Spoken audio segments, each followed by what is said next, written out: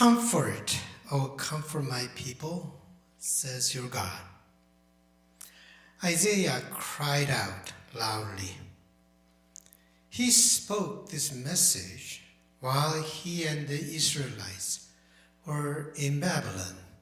And you know Babylon. They were all in exile.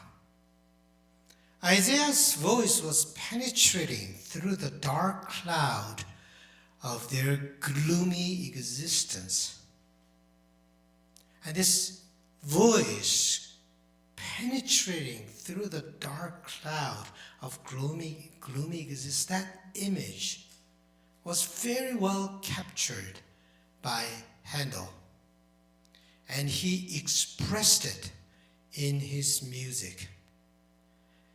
If you listen to Handel's Messiah, it starts with a beautiful string overture. And then the first voice is a penetrating voice, piercing opening line of tenor. I love that. Comfortee. I can't sing it, but it's so beautiful.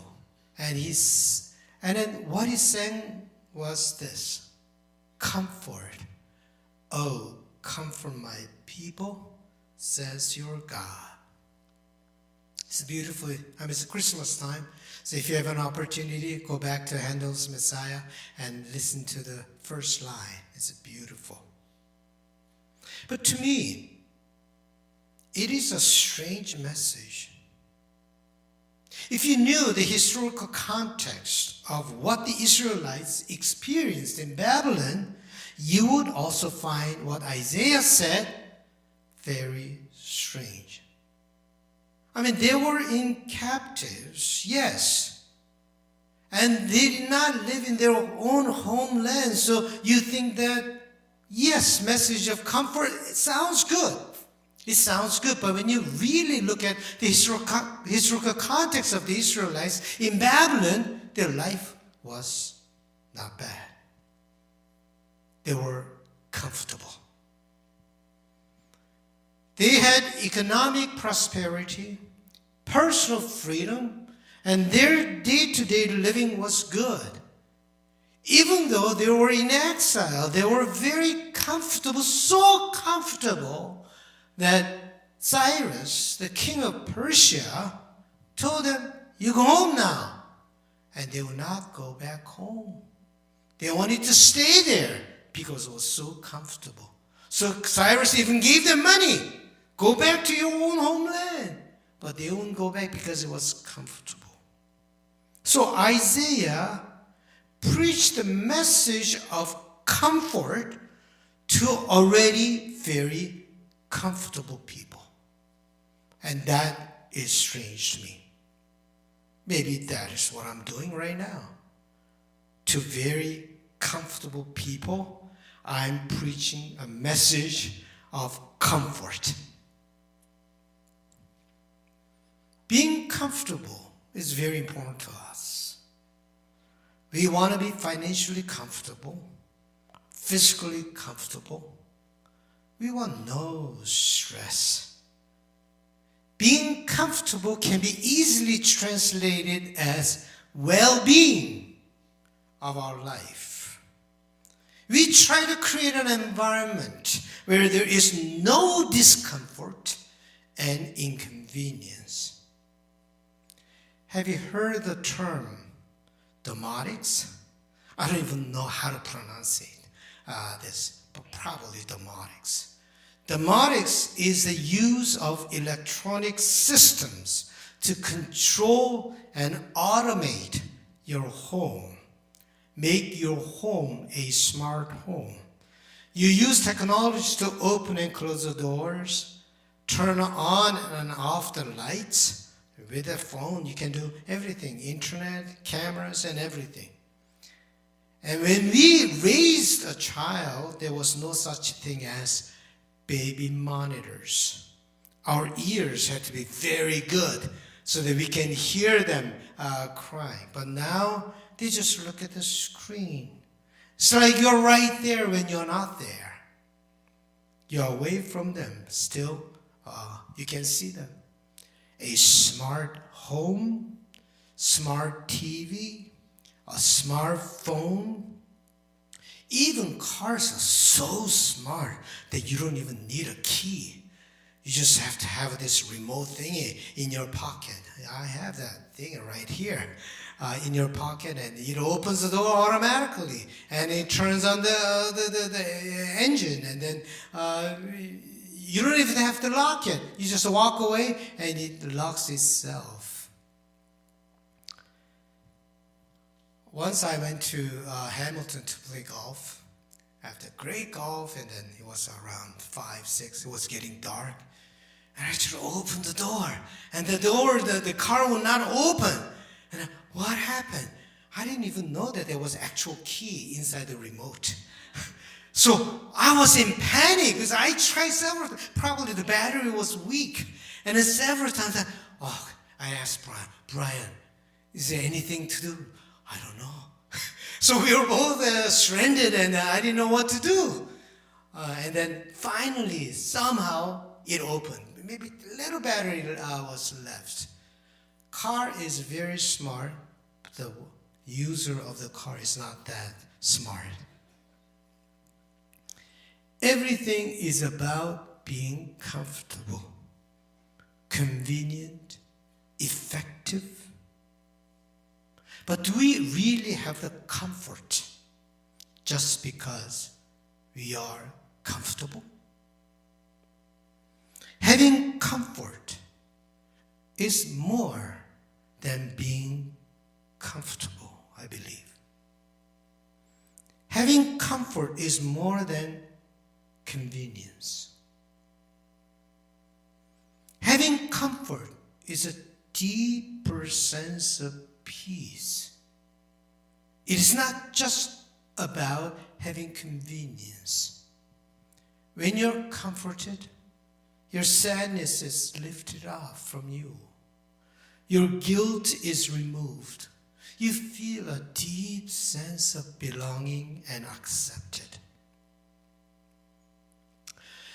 Yesterday, one of our ESM members called me in the afternoon. She called me because she didn't know what to do, what to say, and what to do.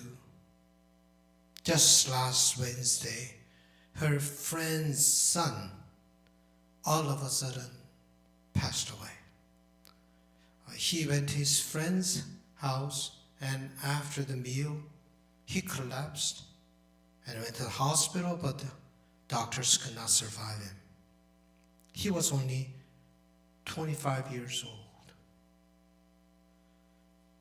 Immediately I prayed for the family. How would they survive?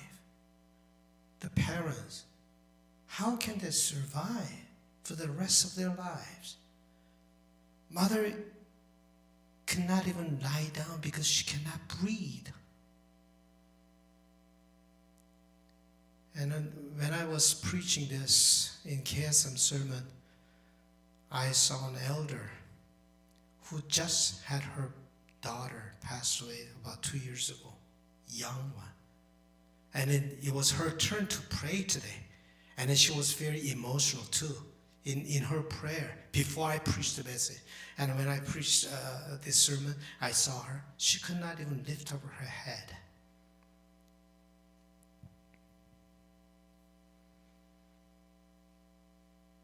They live in a comfortable environment, but they still need comfort.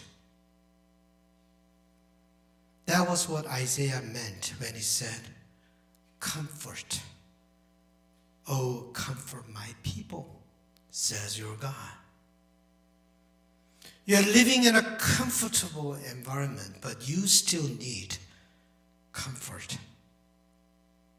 My friends, our understanding of comfort is the absence of discomfort. That is a problem to me. Our understanding of comfort is the absence of discomfort. So we try our best to remove any kind of discomfort to live a comfortable life. That is problematic to me. I heard this story about making a frog soup. I don't know whether it's real or not, but it's a really nice story. So let me tell you. To make a frog soup, you put frog in the pot, in the water and the pot, and then the frog swims very, enjoy swimming around, and you slowly raise the temperature.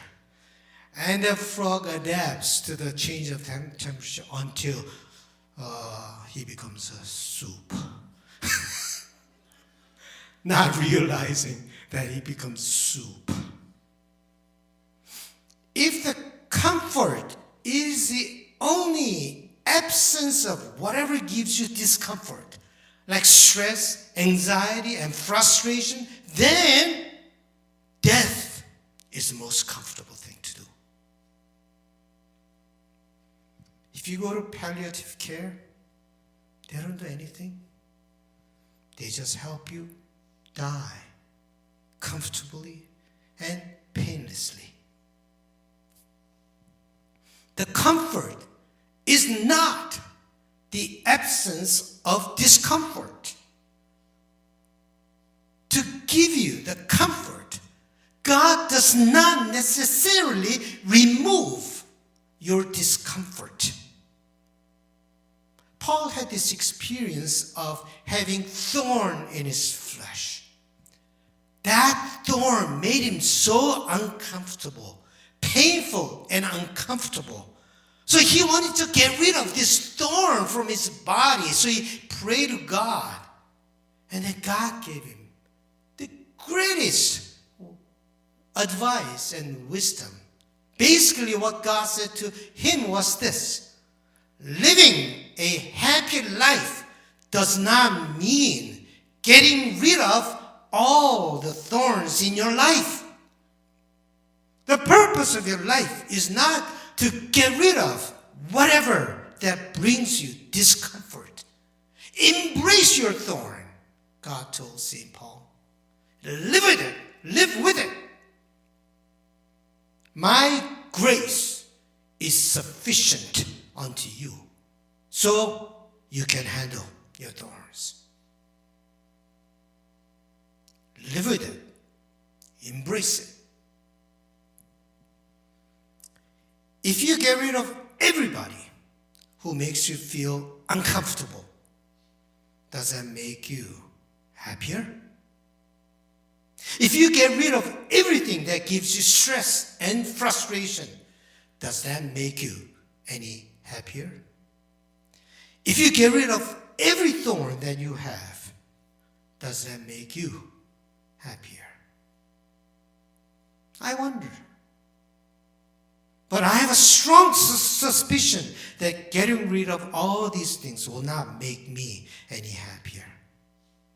I think the secret of happiness is hidden in discomfort.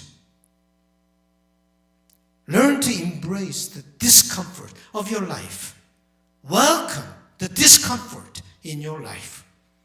Discomfort can teach you many, many good lessons. And St. Paul knew that. Suffering produces, he said, character. You will have character when you go through discomfort. You will have character when you go through suffering. This is what he said. We also boast in our sufferings, knowing that suffering produces endurance, and endurance produces character, and character produces hope, and hope does not disappoint us. He said he even boasts in his suffering. He did not avoid or push away discomfort. He embraced his own discomfort. He embraced his own suffering. My favorite author, Simone Weil, she said this: it is not the path that is difficult. Difficulty is the path. Don't complain because your path is difficult, because difficulty is the path.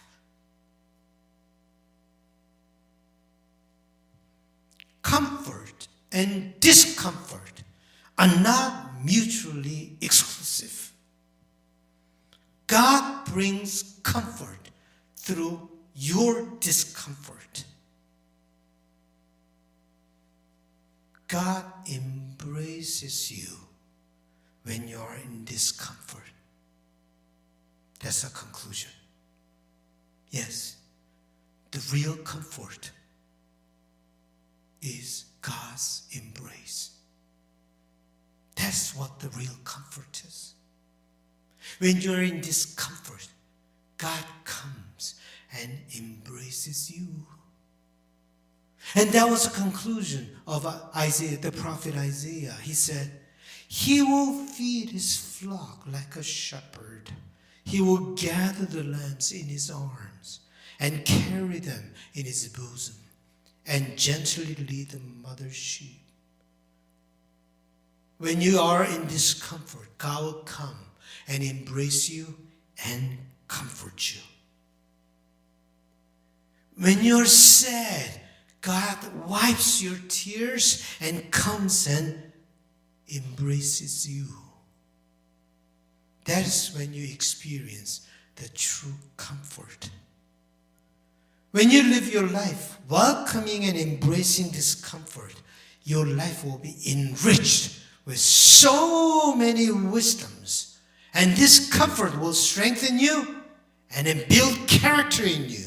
It will produce even a deep sense of hope. You will not be easily broken. You will not be easily shaken. You will not be scared of any challenges. You will not live in fear anymore. Fear will fly away.